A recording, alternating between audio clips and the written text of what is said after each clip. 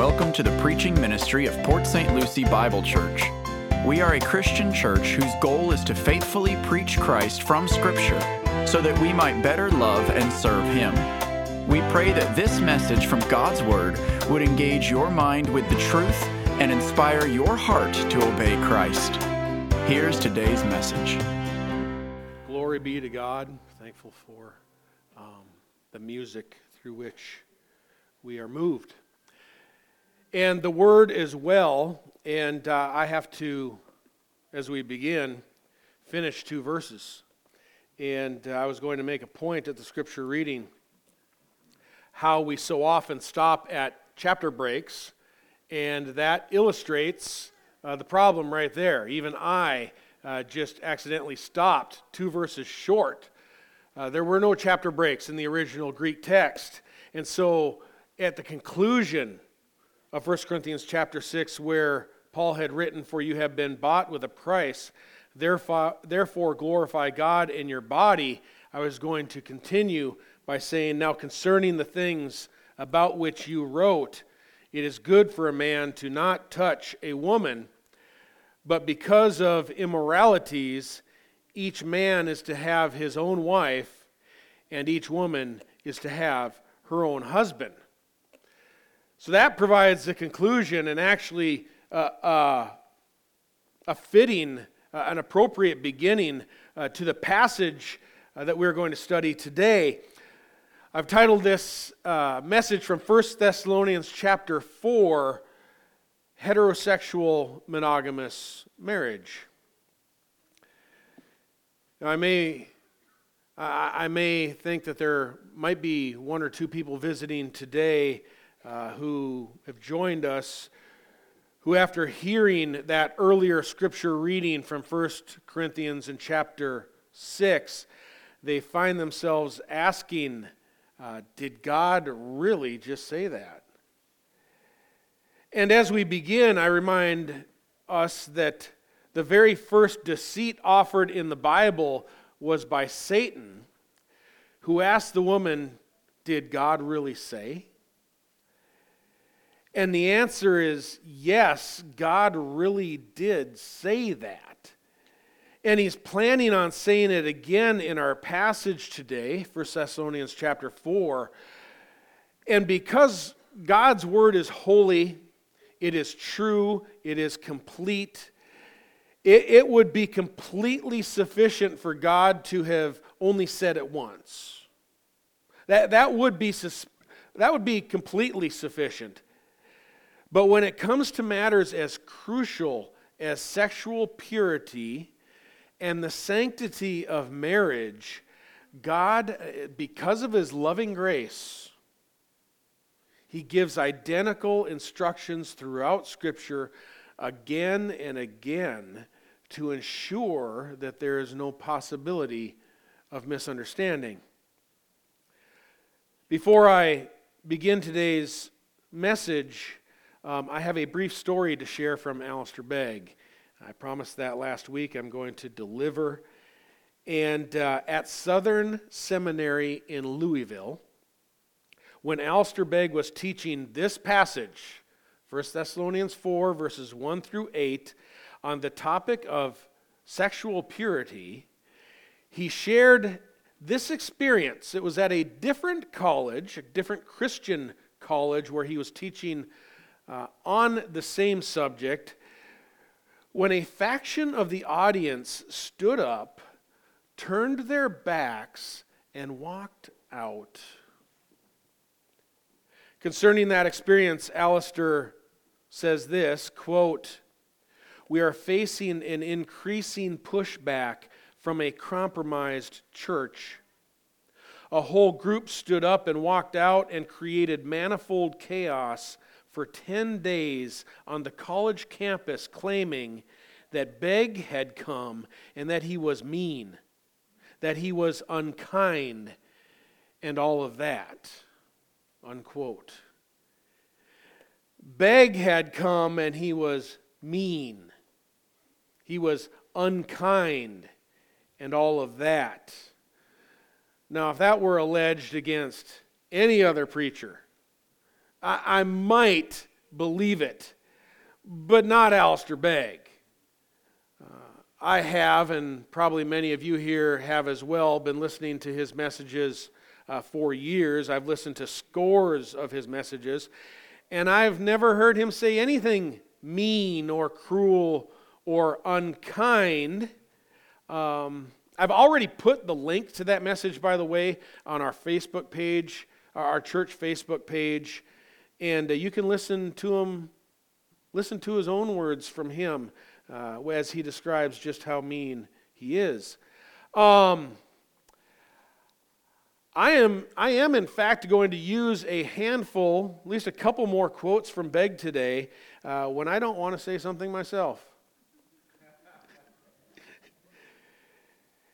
And sadly, when those who claim to be Christian, can't openly oppose Scripture, the charge I most often hear second-handed is this: well, it isn't what he said, it's how we said it. It isn't what he said, but how he said it. Now, folks, that is just an utter cop-out. It's just a cop-out, to which I would confidently reply, well, it isn't actually how I said it at all, is it? It's that I actually said it. And the reason I say it is because God, who has given us His Word, says it. Today we'll discover that being faithful to the words that God says it's not being mean. It isn't being mean. But in actually the most loving thing that any pastor can do is tell you and teach you what God has said in His Word. What He has said about purity. What He has said about holiness. For on the night in which He was betrayed, the Lord Jesus prayed this for the benefit of His disciples. He asked God the Father to set them apart, to make them holy. Actually, quote, He said, "Sanctify them in the truth. Your word is truth." And the very next day, those who prided themselves as being religious people, they nailed Him to a cross. I would propose the most unkind thing any pastor could do for his church is withhold the truth from God's flock. Still, I'm going to attempt to read this passage from 1 Thessalonians chapter 4. I'm going to attempt to read it very nicely, okay?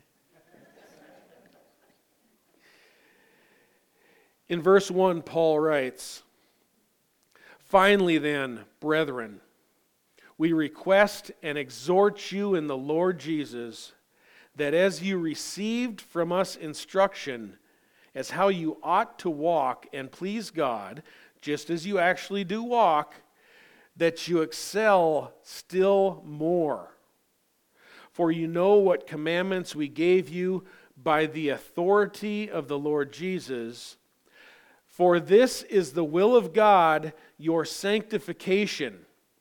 That is, that you abstain from sexual immorality, that each of you know how to possess his own body in sanctification and honor, not in lustful passion, like the Gentiles who do not know God, and that no man transgress and defraud his brother in the matter, because the Lord is the avenger in all these things, just as we also told you beforehand and solemnly warned you.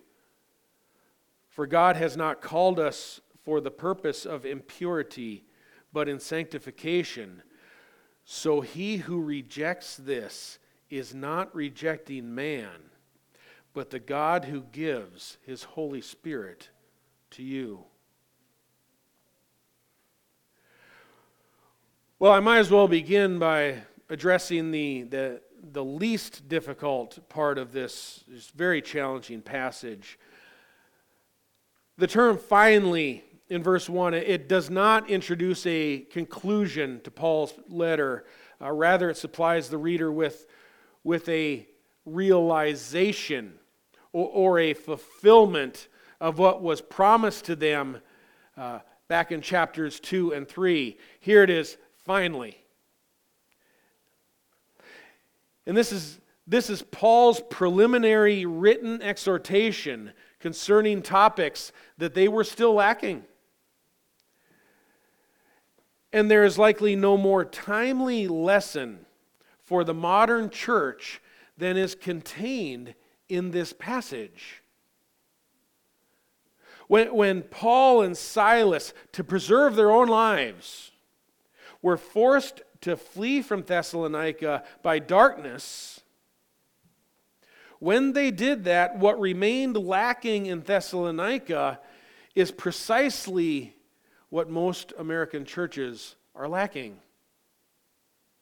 instruction in the Lord Jesus' commandments on sexual purity and the sanctity of marriage.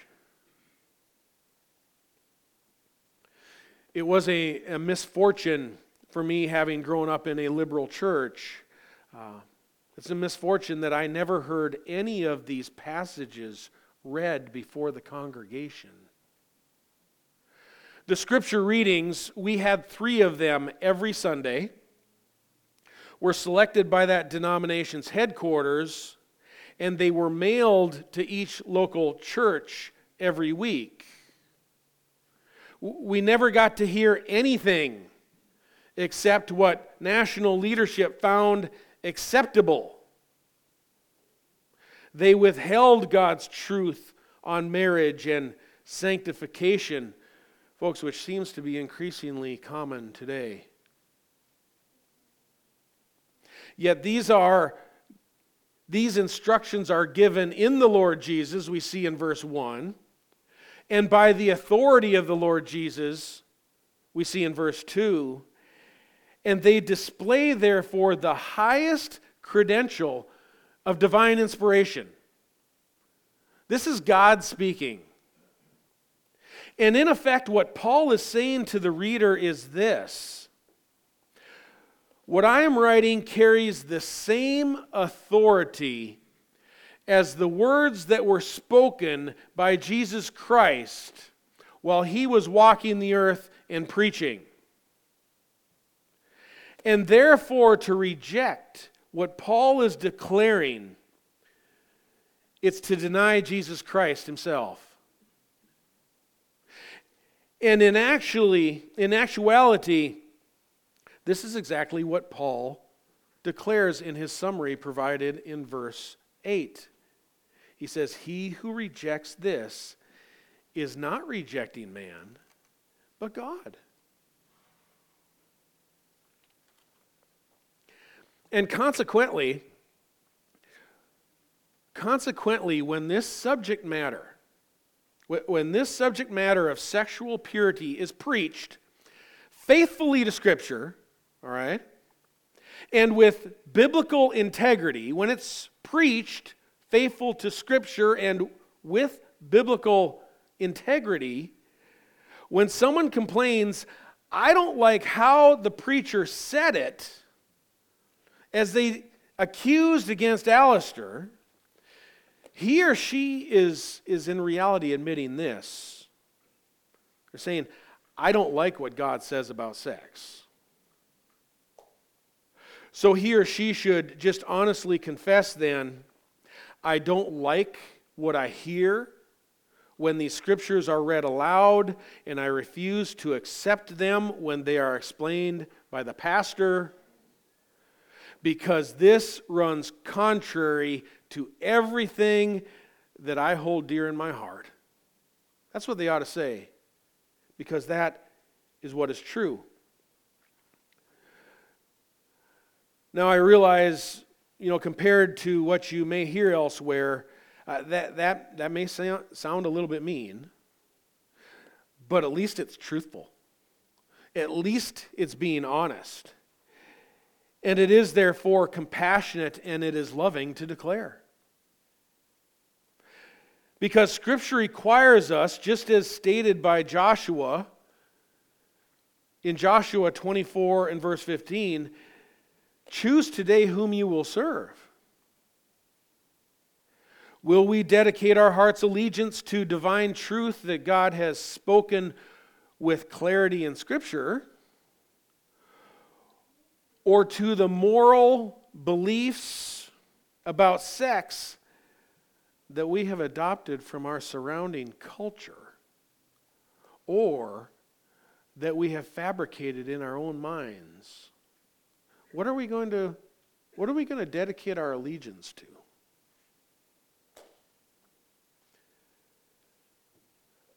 Paul's instruction in verse 1 is the Lord Jesus' instruction about how we are to walk and please God, just as you actually do walk, but that we excel still more. You know, Thessalonica had a good start, but they are not yet completely sanctified in the Spirit and set apart to God. Like us, for them, there remains room for spiritual growth and obedience. For some of us who are present today, that gap remaining until spiritual maturity, it's a whole lot, all right? For others amongst us today, the room for spiritual reform and growth is even bigger. And I can assure us all this, we all fall short. We all stumble in many ways. Therefore, verse 2 provides a prescription for all of us, for every single person sitting here. No one is singled out. This is for all of us. It's not a different path of sanctification or spiritual reform for pastors than there is for everyone else in the church. And Paul writes this, "For you know what commandments we gave you by the authority of the Lord Jesus. For this is the will of God, your sanctification." That is, and he becomes even more specific, that you abstain from sexual immorality.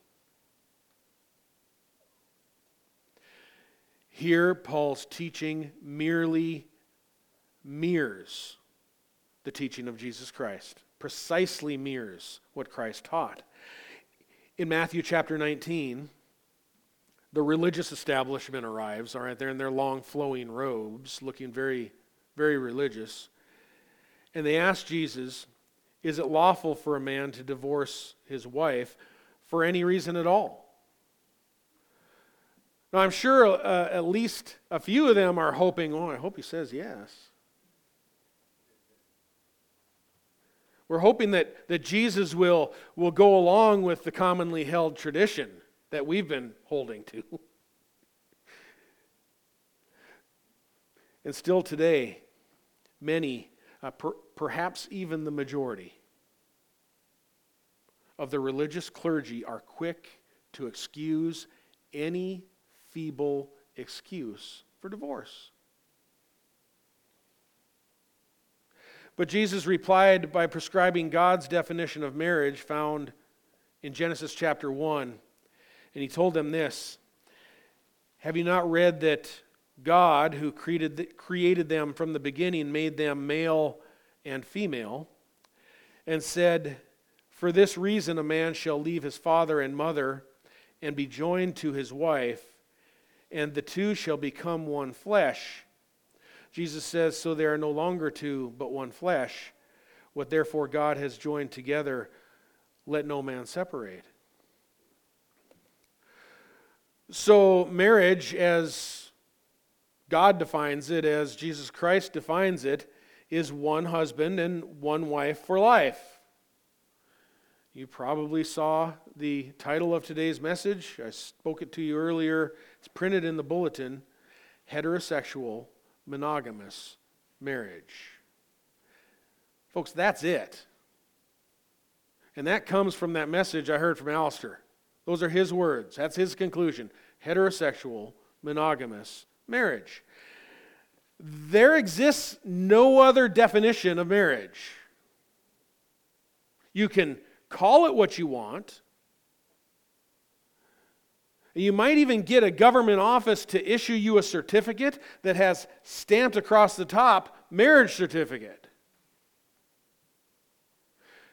But any other gender association does not exist within God's definition of marriage. God doesn't use that term for it, all right? Therefore, I'm not going to use it either. God declares any form of sexual activity except between a male husband and a female wife, it is fornication. It is fornication. The Greek term is porneia. A theologian named Bill Witherington III states this about the word. Quote, porneia has a root sense of prostitution. Remember our scripture reading earlier. Porne, meaning prostitutes. But it could sometimes have a specific reference to incest. He gives a couple examples. Though often it was simply an umbrella term for any and all sorts of sexual sin, including fornication. He gives a couple more examples. And this is his conclusion. In other words, in Jewish and Christian circles, it referred to all sexual activity outside marriage. Porneia refers to sexual immorality, to fornication. In fact, Jesus concluded by saying, whoever divorces his wife except for porneia and marries another woman commits adultery. So ultimately, the only permitted sexual activity must be within the boundaries of heterosexual, monogamous marriage. Arguing about obscure Old Testament references about look what the kings did in Israel. Look what David did in Israel. Arguing about obscure references. First off, God never told them to take those extra wives. Secondly, if God had a purpose for having a man marry his deceased brother's wife, then God had a purpose for that. But arguing about obscure references simply reveals that you refuse to accept Christ's instructions to his church. Solomon was never told to go out and get all those hundreds of wives. That's something that he did. That's a different topic for another day. We're told in verse 3, this is the will of God, your sanctification. Then it gets very specific that you abstain from sexual immorality. That each of you know how to possess his own vessel or own body in sanctification and honor, not in lustful passion like the Gentiles who do not know God. Consequently then, for the Christian, there exists no friends, no boyfriends, no girlfriends with benefits. Jesus provides no exemption for a mutually agreed upon cohabitation. Why? We saw it earlier in 1 Corinthians 6 and verse 9, where we are warned to not be deceived, that neither fornicators, nor idolaters, nor adulterers, nor effeminate, nor homosexuals, nor thieves, nor the covetous, nor drunkards, nor revilers, nor swindlers will inherit the kingdom of God. And then he says, such were some of you. Such were some here. It's likely that many or most or maybe all of us can see our pasts immersed in a combination of those sins. Nothing special about us. But we were washed. We were sanctified. We were justified in the name of the Lord Jesus and in the Spirit of our God. Now, I'm going to let that tension just sit there for a little bit. And before I let the air out of the room, notice Paul's reference in that passage to the washing of the Holy Spirit. It's going to be important for our conclusion. The washing of the Holy Spirit.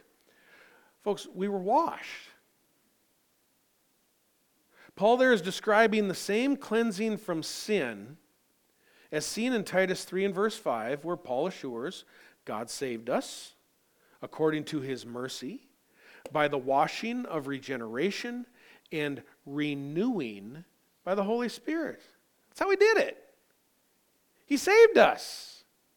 And through spiritual rebirth, we become new people. We're new creatures.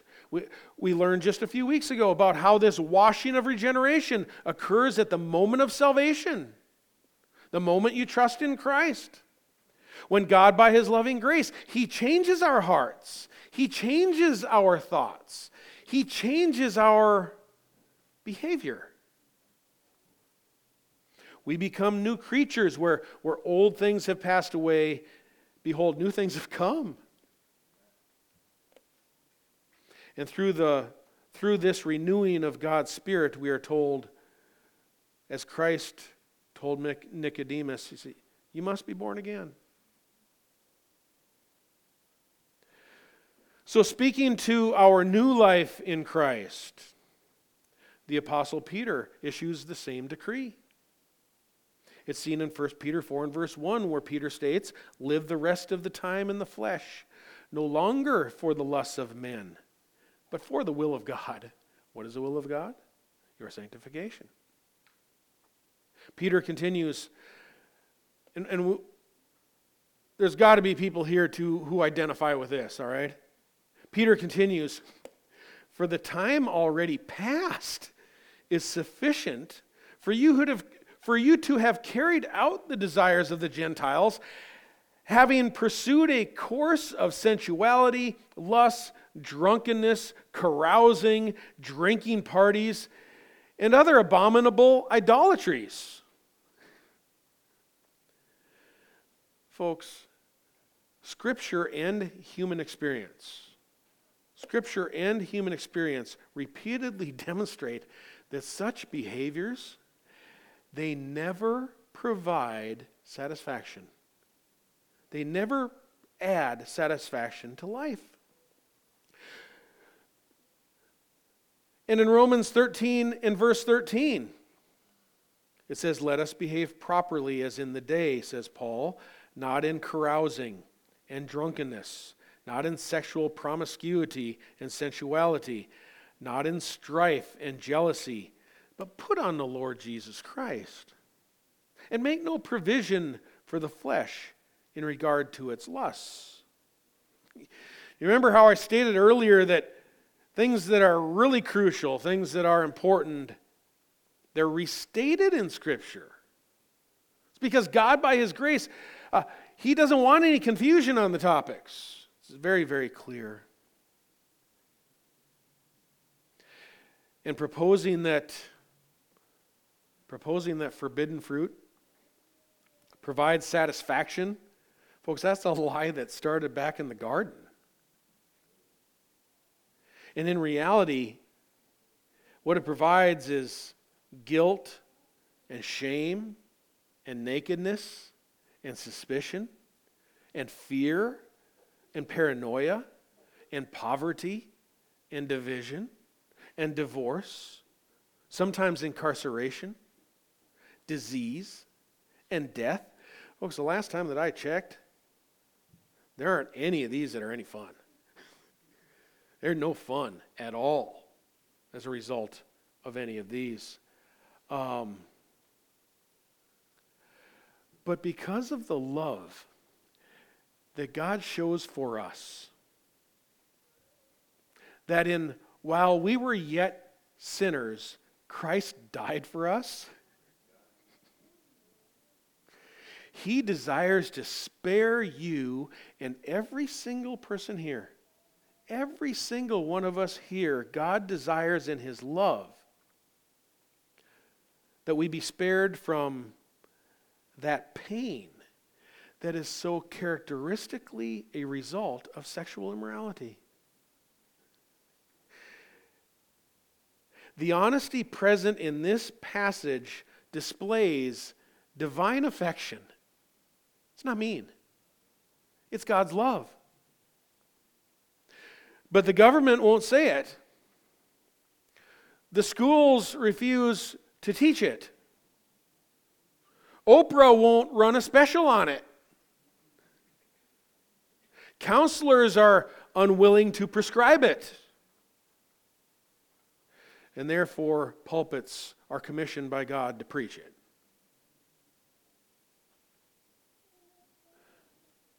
Will this truth offend somebody? I suppose it will. I suppose there's a long list of unbelieving Gentiles who do not know God remaining in the world. Surely somebody will be offended. But if the understanding that sex can actually be enjoyed, it can actually be enjoyed within the boundaries of marriage, if that can convince one young lady or one young man to wait, thereby spare them from all of the destruction that comes from sexual immorality, a bad life decision, if anyone is spared by the word of God, I imagine a little offense is worth it. It'll all be worth it. And because saving lives from the devastating consequences of sin brings glory to God, that's what He does. That's His business. And business is good. Then we need to stop withholding scriptural truth from our families.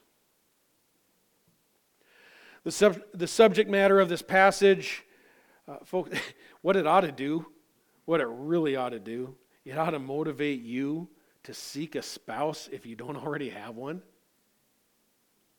And it should cause you to appreciate your current spouse more and more as you remember your life prior to trusting Christ and all of the havoc, all of the heartache that was experienced navigating the minefield of illicit relationships,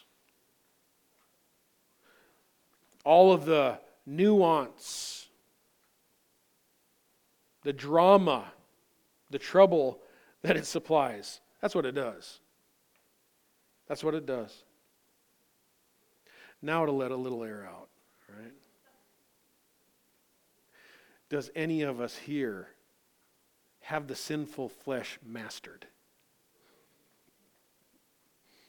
Impure thoughts, selfish motives, fleshly tendencies? Probably not. Probably not mastered. But does the fact that we only have limited control over what we think suggest that we should surrender control over our bodily behavior? No, surely that is not the case. Adultery committed in the thoughts of the heart is sin. But it does not equal the trespass of adultery. All right? Thoughts do not equal deeds. Folks, that is a distorted conclusion of Jesus' teaching from the Sermon on the Mount by people who want to use Jesus' words to insist, well, we're all already adulterers at heart, so let's just cast off all restraint of the body as well. Folks, that is not the conclusion that Jesus was pursuing when He exposed the lusts of the heart in Matthew chapter 5. Folks, thoughts do not equal deeds. For in verse 3, this is the will of God, your sanctification, and that you abstain from sexual immorality, that each of you know how to possess his own body in sanctification and honor. When it comes to moral compromise, the only biblical reaction, the only Christian reaction is abstinence. That's it. The New Testament commentator Marshall states this, quote, "Where things are evil, the Christian attitude is necessarily one of abstention and not one of moderation." Another one I got from Alistair. He quoted Marshall. Our Christian responsibility is to abstain, not to put God to the test to discover what level, what threshold of compromise with porneia we might be able to get by with.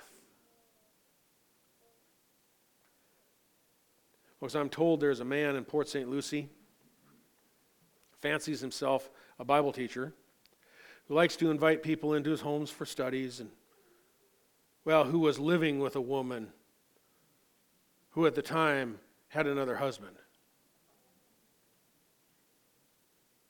Then negotiated a period of, well, living together. I'm told it is until she could negotiate a divorce. Then they could finally marry and, set everything right. Really? A Bible teacher. Tell me this. How does such a Bible teacher teach this passage or any other passage like it? Ever? No. This is another point where a quote from Alistair Begg comes in handy. You ready? So mean. Listen to this. Alistair says, quote, "I notice a disturbing trend among a younger generation of men who have tripped over and discovered Reformed theology, and instead of that apparently fashioning in them a peculiar interest in holiness, it at least gives an early indication, says Alistair, of a more than an incipient antinomianism, which in turn pervades congregations, and which over time will leave a dreadful, dreadful legacy. This is God's will for you, your sanctification.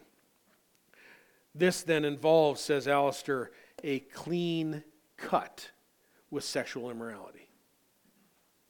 A clean cut with sexual immorality." Why, that meanie. Verse 4, "Each of you know how to possess his own body in sanctification and honor, not in lustful passion like the Gentiles who do not know God, and that no man transgress and defraud his brother in the matter, because the Lord is the avenger in all these things, just as we also told you before, and solemnly warned you." Solemnly warned you.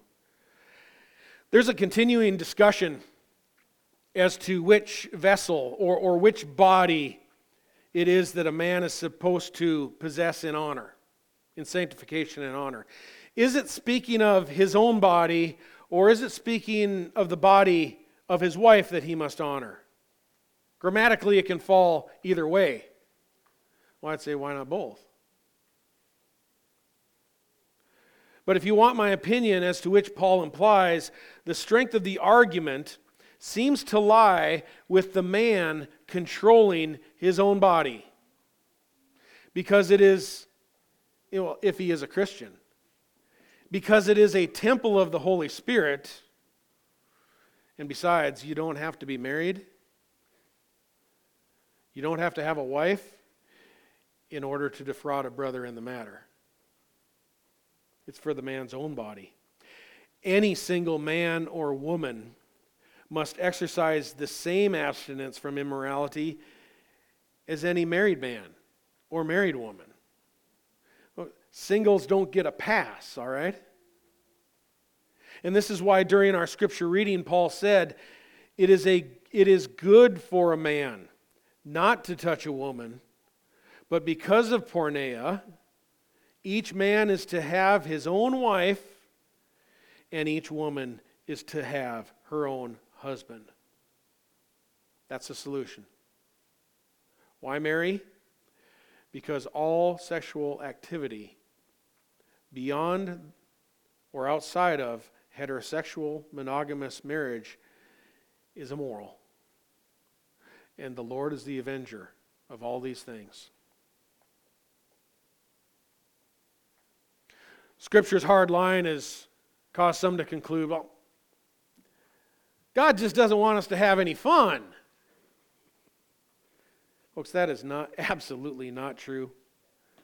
God urges you to have all of the fun that you want within the safety of committed, heterosexual, monogamous marriage, where it is protected, where it is healthy, where there aren't children born into homes without married parents, where there won't be sexually transmitted disease, where there will never be a temptation to visit a clinic in an attempt to cover one's tracks.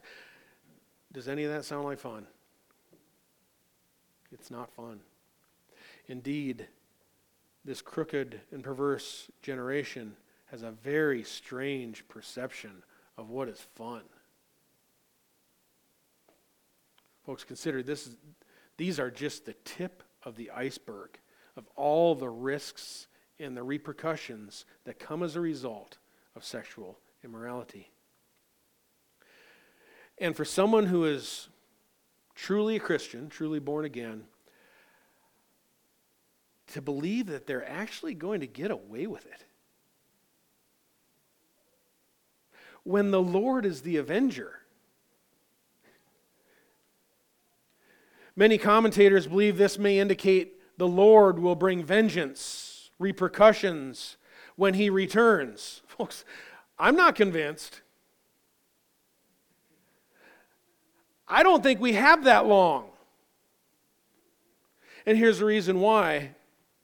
The only other place this same Greek term for avenger, the only other place it is used in the Bible is Romans 13, where the institution of civil government is called what? An avenger. A minister of God to bring the wrath on the one who practices evil. And we know there that the avenger describes repercussions during this lifetime. It's not later. We're not going to get by with it. Nobody's going to get away from it. And if you're a Christian and you truly think that you're going to defraud a brother in this matter without experiencing severe consequences, you're sadly mistaken. Sadly mistaken. I am astonished. Let's stay first too, because I hear this probably more than we need to. There are a lot of very faithful pastors and teachers and elders out there, all right? We do trash them often enough. But I am astonished by the frequent reports of pastors who actually thought they were going to get away with it.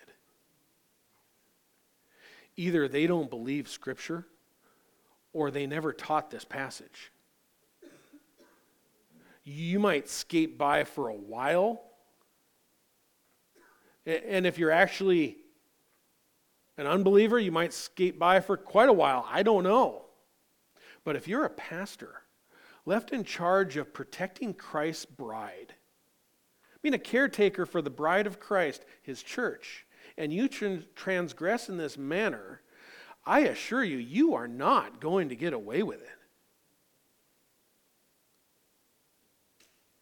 Exposure may come through a phone call, a text, an email, a photo, a sighting, a pregnancy, but somehow Christ is going to expose you.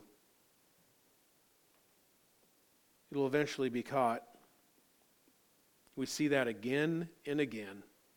The same is true of any Christian who thinks he can defraud his Christian brother in a matter as serious as this. You better hope you don't get away with it, because it'd be more likely to indicate that you don't truly belong to Christ. And any single Christian man who would transgress the decency and the dignity of a single girl to gratify himself, you aren't going to get away with it. Alistair has some penetrating thoughts about that in the message. I'll just let you go there if you are interested. A passing urge can ruin both yours and another person's life. Scripture would suggest that urge and that desire that you have as a man, it ought to motivate you to take a wife, to love her, to care for her, to faithfully care for the children who come as a result of your passions. Heterosexual monogamous marriage is good for her.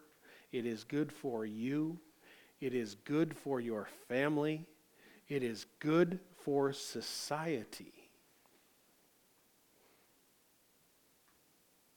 And some people say that churches shouldn't be preaching this. Think about that. Churches, just quiet down on that stuff. Who would say such a thing?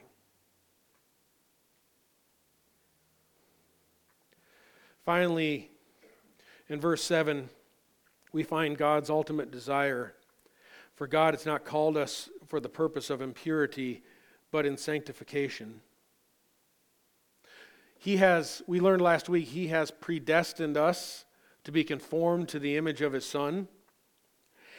And it is impossible to be conformed to the image of Christ through porneia. It's impossible.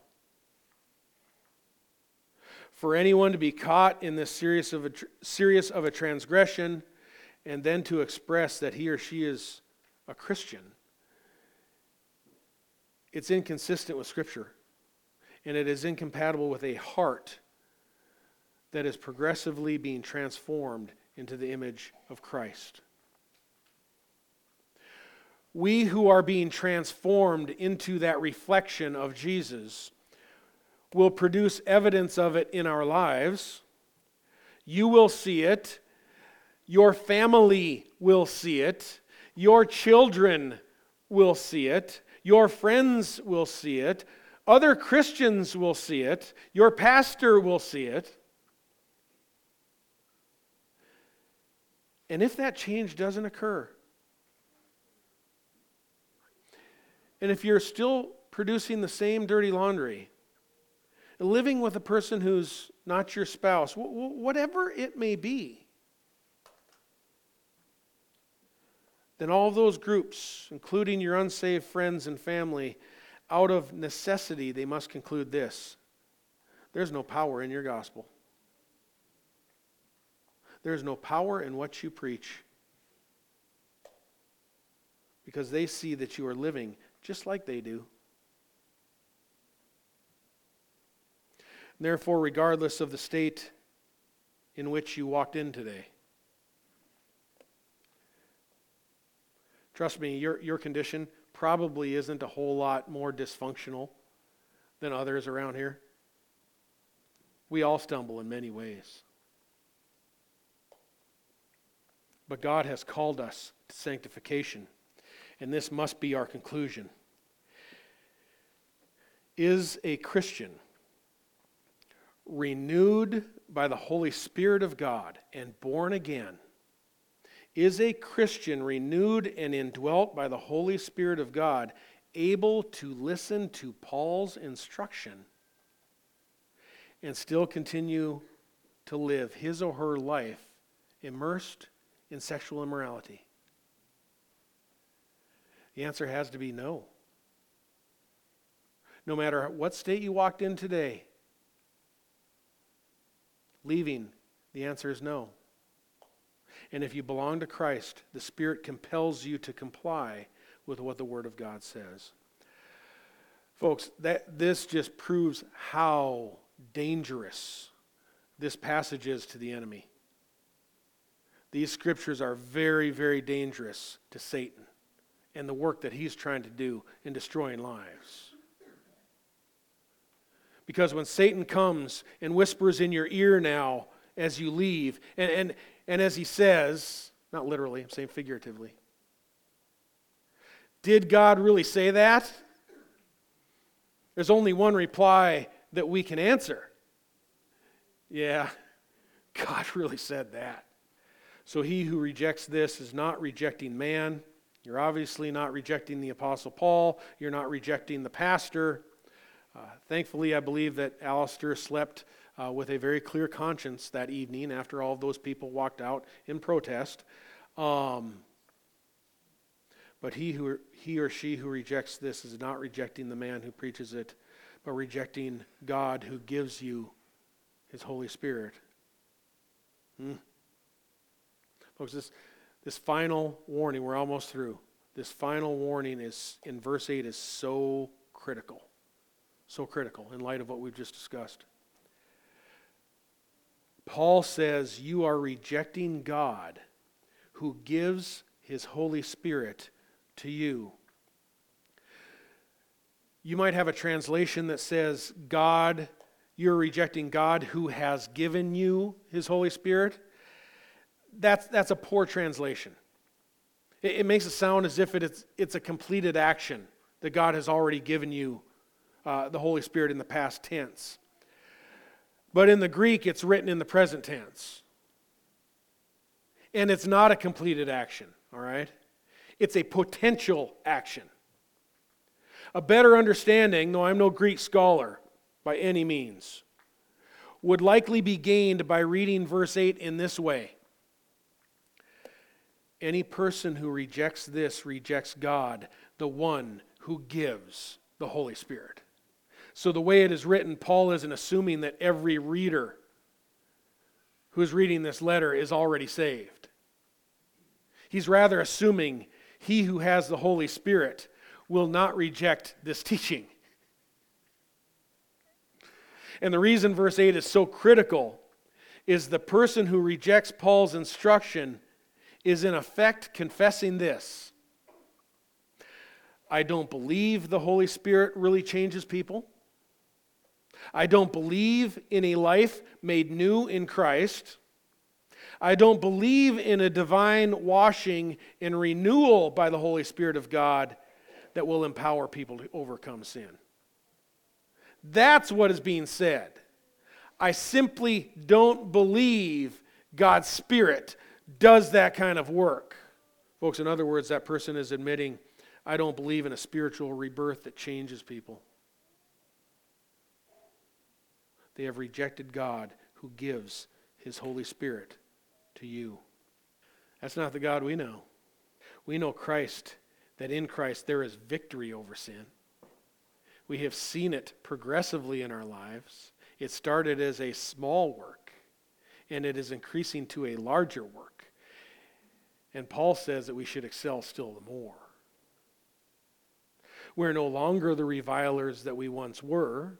We have been washed, we have been sanctified, and we have been justified in the name of the Lord Jesus and in the Spirit of our God. Therefore, Christian men are faithful to their wives, and wives to their husbands.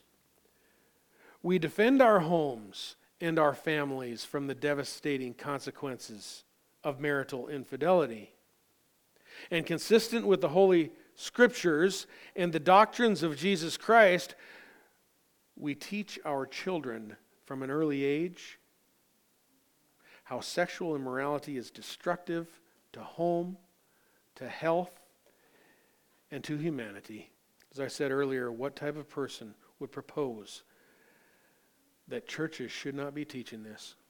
And what kind of man or woman would stand up in a Christian college and walk out in protest and claim that this material is mean and unloving?